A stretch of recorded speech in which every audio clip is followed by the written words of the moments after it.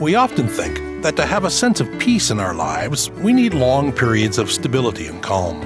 Peace comes over us when we have a secure job that we keep for years. Peace is having a nice house where you're comfortable and that you can call home for many decades. Peace is having a secure investment portfolio for your retirement years that you also hope will be calm, stable, steady. But can we have peace when any or all of those things are threatened? Can we have peace in the midst of instability and change and even grave uncertainty? Today on Groundwork, we'll explore what it means to experience the peace of God even when the times of our lives are anything but peaceful. Stay tuned. Welcome to Groundwork, where we dig into Scripture to lay the foundation for our lives. I'm Daryl Delaney. And I'm Scott Jose. And Daryl, this is the middle program 2 of a short 3-part series that we're doing on God's faithfulness through change. In the first program, we thought about God's presence in our lives when storms come, and also how God sometimes, like Jesus calming the storm in Mark 4 that we looked at in that first program, how sometimes God intervenes to head things off. But there are other situations or storms or circumstances that can linger for a while. And then the question is, then what? Where is God, and can we feel any sense of peace when the storm doesn't lift right away? So when there are no quick fixes, Scott, like what you're saying, then the question is, how do we find the strength to say it is well with our souls, even though it isn't well circumstantially at that moment? And I think that's the question we're going to address today. At Calvin Seminary, Daryl, where I teach preaching, my colleague John Robin and I use a book called The 4 Pages of the Sermon. You do? Yeah, there you go. And so then, the first 2 parts of the sermon deal with what we call trouble. And first we look at trouble in the text. So we're preaching on a Bible text. What's going on in the text? Is there a crisis? Is there a sin? Is there a question, a tension? What's up in the air in the text that's bringing the people in the Bible story a sense of dis-ease, a sense of discomfort?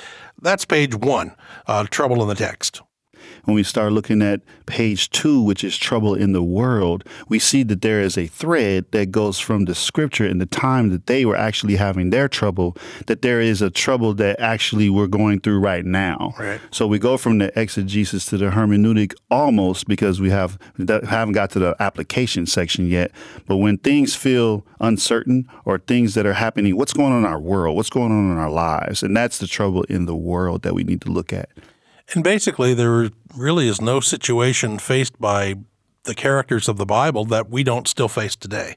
And it's just a matter of naming it. And sometimes to help our students think through trouble, we sort of say, every time you get up to preach, you're going to be preaching to at least some people who are having some kind of trouble in their life. And we sort of give them a list. What brings us a sense of dis-ease? What brings us a sense of discomfort in our lives? Well, here's the list. Sickness and disease. Unemployment and economic difficulties, terrorism and violence in society, family dysfunction and divorce, natural disasters and accidents, racism and sexism, wayward children and fractured friendships, death and loneliness. These are common human experiences for Christians too.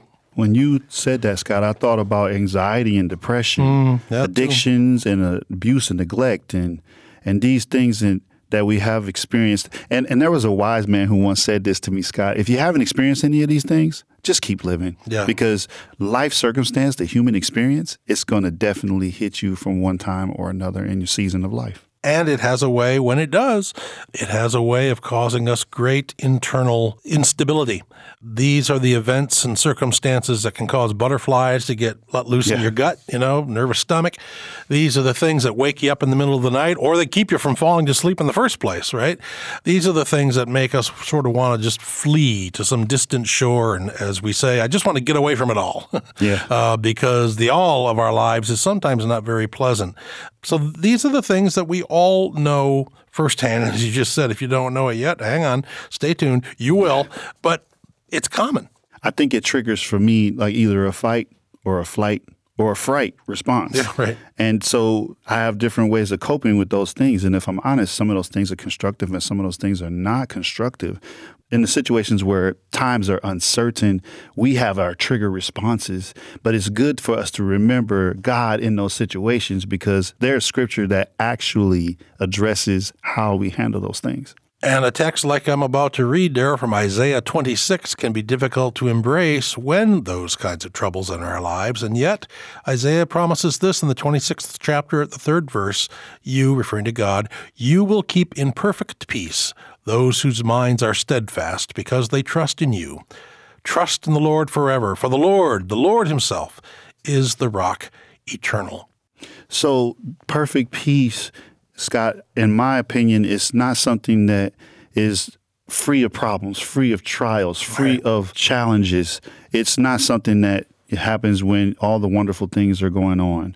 I think this perfect peace is something that, makes sure that it anchors you in the character of who God is. Now, where I'm from, we sing a song that it says he's a keeper. Because not only is it's a double meaning. Not only does he just he's a keeper because of what he can do for you, but also that he preserves us. He keeps us. And because of his character of having the stability of being consistent, that's where the perfect peace comes from. Exactly. And so it doesn't, as you just said, Daryl, it doesn't mean that all your troubles dry up instantly overnight or anything like that, right? It doesn't mean that, now I don't even care that I have cancer. No, that's not what we mean by perfect peace. But we mean that there is something underneath you that holds you up even when nothing else seems to be coming through for you. You have this perfect peace. And it's instructive, Daryl, that Isaiah says, who gets this perfect peace? Those who trust in you. And then he makes it to a command. So he says, so you keep them in perfect peace because they trust in you. Next verse, so trust, right? So now it's a command. It's an imperative because trust is a tricky thing. Trust is what you do when you don't know 100% something for sure. So if my son, he's 13 now, but when he turns 16, you're going to turn the keys to the car over to him. And I'm not sure if he's able to understand all the rules and be safe, but I trust that he will, or I wouldn't have gave him the keys. Right. I sit in this chair. I trust it's going to hold me up. I don't know until I actually sit. So it's a kind of a tricky thing, but you can base it on the character of God because his character is sure. Now, because God's character is sure, you can be encouraged to trust in his character and his ability to come through. Exactly. He is the rock eternal, as Isaiah 26 verse 4 says. So when we put our trust in God, it's a sure thing, for one thing, right? And it brings us that peace, a peace that passes understanding, to quote a New Testament line, a peace that you really can't explain. I mean, I think people who have been in tough circumstances and yet who testify, we talked in the first program of this series about the power of testimony in the church. When somebody testifies that I just knew God was with me, even though my child was desperately sick in the hospital, it was 3 a.m, but I could feel the prayers of God's people, and I can't explain it. I can't explain it, but I had this larger sense of peace. That is quite an amazing thing. But let's think a little bit more about this peace, both in terms of what it is, but also what it isn't. So stay tuned. In October, Today Devotional will look at the virtues and vices described in the Bible. Virtues help us grow into our God-given destiny, to live into the fullness of what God intends for us. Vices, on the other hand, work against that destiny. A virtue is something to grow into. A vice is something to grow out of. These become marks of our spiritual maturity as we set aside vice in favor of virtue, while being careful to avoid the spiritual pride that results from becoming too focused on our own virtues. Join Today in October for a devotional series, Virtues Over Vices. Refresh, refocus, and renew at todaydevotional.com. I'm Daryl Delaney with Scott Jose, and you're listening to Groundwork. And we're in program 2 of a 3-part series on God's constancy, God's faithfulness through the changes of our lives. And we just had that verse from Isaiah 26, Daryl, that God keeps in perfect peace those who trust in him. And that perfect peace that we were just talking about, people can testify to this, though they can't explain it. It's one of the greatest things ever. But, in our lives, in discipleship and in the Christian faith, the more wonderful something is, the more there is the possibility that somebody will try to counterfeit it. And that can be true of peace as well. Yeah, so our enemy, he's always trying to counterfeit or bring a cheaper, generic version of what God offers in the excellent and pure forms. And so the prophet Jeremiah, he actually speaks on this in the 6th chapter of Jeremiah. And starting at verse 13, it says, "From the least to the greatest, all are greedy for gain. Prophets and priests alike all practice deceit. They dress the wound of my people as though it were not serious. Peace, peace, they say, when there is no peace." So this is a counterfeit kind of peace. This is a cheap kind of peace. Jeremiah specifically here in Jeremiah 6 is lamenting the lack of covenant faithfulness, particularly in the leaders of Israel, but also in the people of Israel, and the leaders in particular, and this is just before the people are led into exile, right, because of their breaking covenant with God. So the leaders of the people are trying to cover up their own sin, their own corruption, by saying to the people, "Shh, don't trouble your little heads about us. We got this thing, we're peace. Everything's fine. We're following God. You're following God. It's all good." But it was all fake. It's actually patronizing to the people to tell them there's peace when there really isn't peace. And it's painful because you can't build your faith on that. So then when we have these situations where we have funerals and they say, "Oh, he's in a better place," or "she's resting now," like those things are true. But when you say them in a situation that I'm not feeling peaceful in, then it doesn't really help me to hear those words, because I still have to work through what it means for my faith and for my transition and journey to find the peace that God is trying to get to me in troubling times. Exactly. You can't really have the perfect peace that Isaiah talked about if you're living in disobedience to God, right? Perfect peace comes to those who trust in God, and if you trust in God, you obey God, and you follow God's ways. That wasn't happening in Jeremiah's day. But then, you're right. There's that verse 14 of Jeremiah 6, that they dress the wound of my people as though it were not serious. Or I think some translations say they dress the wound lightly. Right? And it's sort of the idea that, there's a real wound here. Yeah. I mean, somebody's bleeding bad, and you come up with a Band-Aid and say, "There, slap that on," and the guy's still bleeding, right? You're dressing the wound lightly. You're treating it like it's not serious when it clearly is. Again, in Jeremiah's time, that was in terms of, covenant breaches and faithlessness on the part of the people. But, as you just said, Daryl, sometimes we dress people's wounds lightly. We try to kind of take one of those yellow smiley face stickers and just sort of plop it on top of somebody's pain as though it's, what they're going through is no big deal. So just be calm, be at peace. Put on a happy faith, as some church signs sometimes say, right?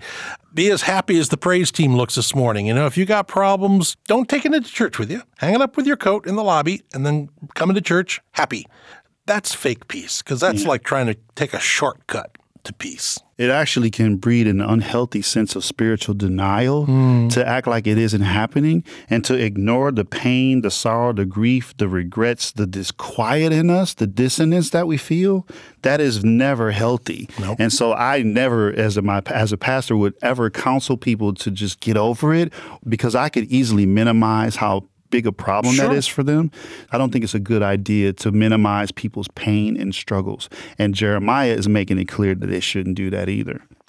We all want peace, but if you go to peace too quickly, you end up hurting somebody probably. If you try to shove somebody to some fake sense of serenity, like, "Oh yeah, no big deal that my husband died, no big deal, turn your eyes on Jesus and the things of earth grow strangely dim." Well, the things of earth have a way of staying fairly bright when we're in the middle of hurt, right?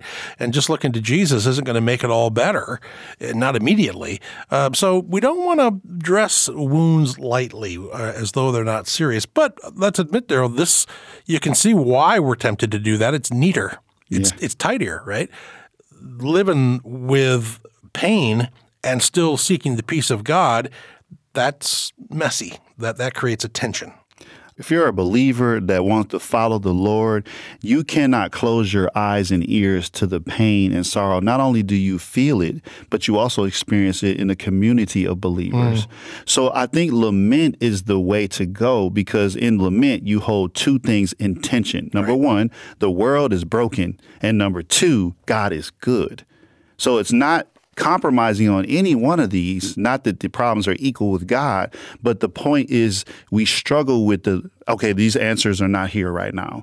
And we're trusting God to help us through a process that we don't get the answer immediately, but we're still trusting in the character and the goodness of God to help us in our trials. That's why Lamentations is a very powerful book to me, Scott. Yep. And as we've noted before on Groundwork, the irony of Psalms of lament is that the psalmists lament God's apparent absence to God's face. Right? God, you've left me, but I'm talking to you. And I'm singing about it. And I'm singing about it. A friend of mine who died recently, he was a man who felt everything very, very deeply himself. He also had enormous empathy. I mean, he could feel other people's pain and shared sorrows. If I shared sorrows with him, every fiber of his being told me he was all there for me. I never once saw him dismiss anyone's pain lightly. He took it seriously, and yet he ended a lot of conversations with me when we were talking about heavy stuff by clamping his hand on my shoulder and saying, "Joy cometh in the morning, okay?" Right? And he was taking that from Psalm 30, verse 5. Yep. His favor lasts a lifetime. Weeping may stay for the night, but rejoicing comes in the morning. And that's a great line. So I do want to say this, Scott, that doesn't literally mean in 24 hours you're going to be fine, or when the sun comes up, it's going to be fine. But it is a process that God is walking us through, that he can show us peace when it's uncertain.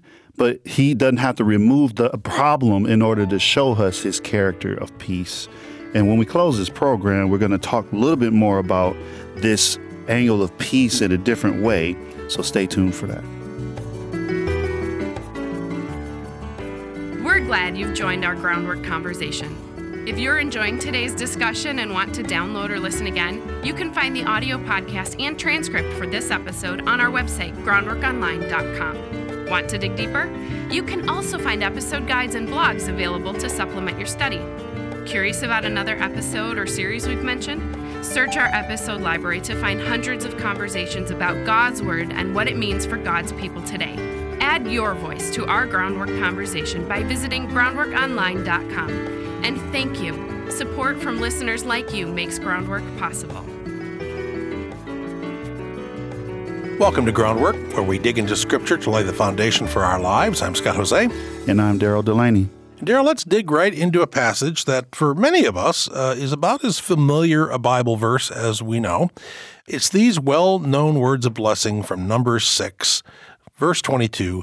The Lord said to Moses, "Tell Aaron and his sons, this is how you are to bless the Israelites. Say to them, the Lord bless you and keep you.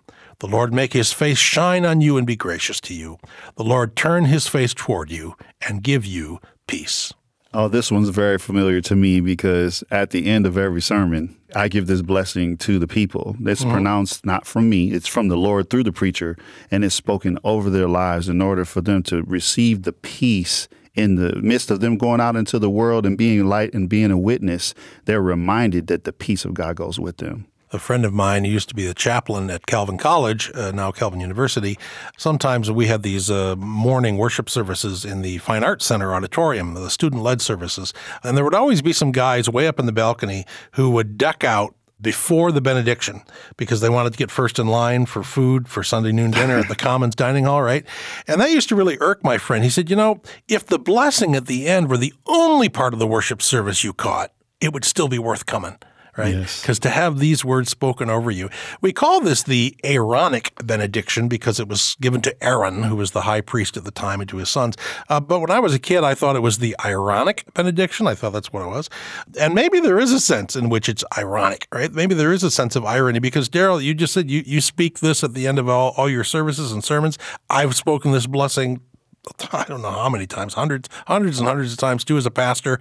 But every week when we do that, Daryl, as pastors, we know this blessing is being received by people who are not in a peaceful place, which we've been talking about in this episode, right? We're wishing them peace, but we're fully aware that they're not feeling it right now. What I normally say when I talk about that is that it's a faith statement for those who are not receiving the manifestation of the true peace. The deep comfort that comes with that peace that we're pronouncing over them, if they're not experiencing that in their life currently, then it's a faith statement where you speak those things that are not as though they were. And it helps them to actually have hope for the week, even though the last week could have been very intense. Right. And as we've just said, you can have this, what Isaiah called in the 26th chapter that we looked at earlier in the program, you can have this perfect peace even in the midst of difficulties that don't lift right away. Joy may come in the morning, but it could be a distant morning. But it's also instructive that the last word of this benediction that many of us have heard and said and spoken over people is peace, but it's that Hebrew word shalom, Yes. which means so much more than just lack of conflict. I've been thinking a lot about this word, shalom, and the way that I define it is that everything is in its right order. There's nothing missing, there's nothing broken, and everything is whole. Of course, our world is not like that right now, which is, it speaks to the ironic thing that you just mentioned, Scott. So we're telling them peace, we're pronouncing peace over them in their lives that God gives in the midst of a world that he's not going to pull them out of. They have to go back into this world and be a light and witnesses. But it's ironic because they're not seeing the manifestation of the peace immediately, even though they have this opportunity to be a light and witness. Exactly. And it's a reminder, in the first program of the series, Darrell, we talked about prayer and singing and also meditating on Scripture. And we do those things to get some of that stuff deep into our spiritual DNA, deep into our bones. And again, hearing this blessing week after week after week, it settles into you like a happy residue after a while, and you can remember it even when you're not having a peaceful stretch of life. But what's it grounded in? Where do we get this? It's because the Lord makes his face to shine on you. Yes. The Lord turns his face toward you. And in the ancient world, in the ancient Near East, if there was a sovereign, a king or a pharaoh or a queen or some, majestic figure, if you came into their throne room, you would bow down. You would have your face to the ground, right, in respect and in humility. But if the leader liked you, if the leader wanted to convey, the king or the pharaoh, whoever, that things were good between you, they would cup your chin in their hand and lift your face up so that your eyes would meet their eyes. Their face would shine on you as a symbol of saying things are good between us. And this blessing says that's what God does for us, and that's going to be where the shalom comes from. And it's interesting that you say that because I had an echo from Exodus 33 and 34 when the Bible says that Moses spoke to God as one speaks face to face with a friend. And so the fact that the intimacy is there and the fact that the peace comes from the relationship and the close proximity of being in the face of God and the favor that comes upon that, these are the things we draw strength from when we have uncertain times and when we feel discouraged. That even though those things aren't changing, we have a connection to a God who is intimately involved, looking at us and definitely connected to us. The preacher Tom Long once told the story that he was asked to preach at an intergenerational family worship service. And the idea was to hold the service in the fellowship hall, where families would gather at tables laden with all the fixings to make homemade bread. And then once the bread was made, it would get baked, and so the hall would fill up with that wonderful aroma of baking bread. The preacher would preach a sermon on family unity, and then when the bread came out, they'd use it to celebrate the Lord's Supper. And as Tom Long said, it was a great idea on paper, but it turned into chaos. As people began moving the flour around, the whole fellowship hall was a haze of flour dust.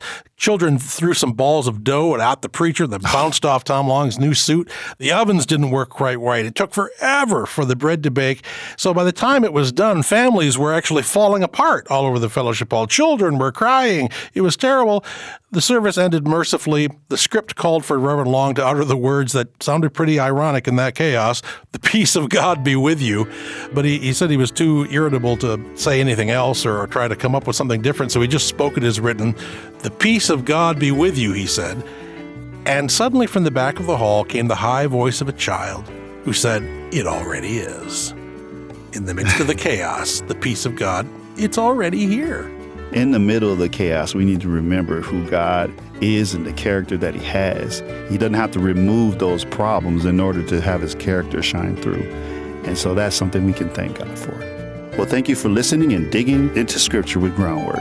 Join us again next time as we conclude our series about God's constant faithfulness in our ever-changing times. Connect with us now at groundworkonline.com to share what Groundwork means to you, or tell us what you'd like to hear discussed next on Groundwork.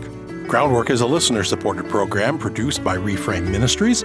Visit reframeministries.org for more information and to find out more resources to encourage your faith.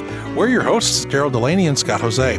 Our recording engineer is Dodd Morris, and our senior producer is Courtney Jacob.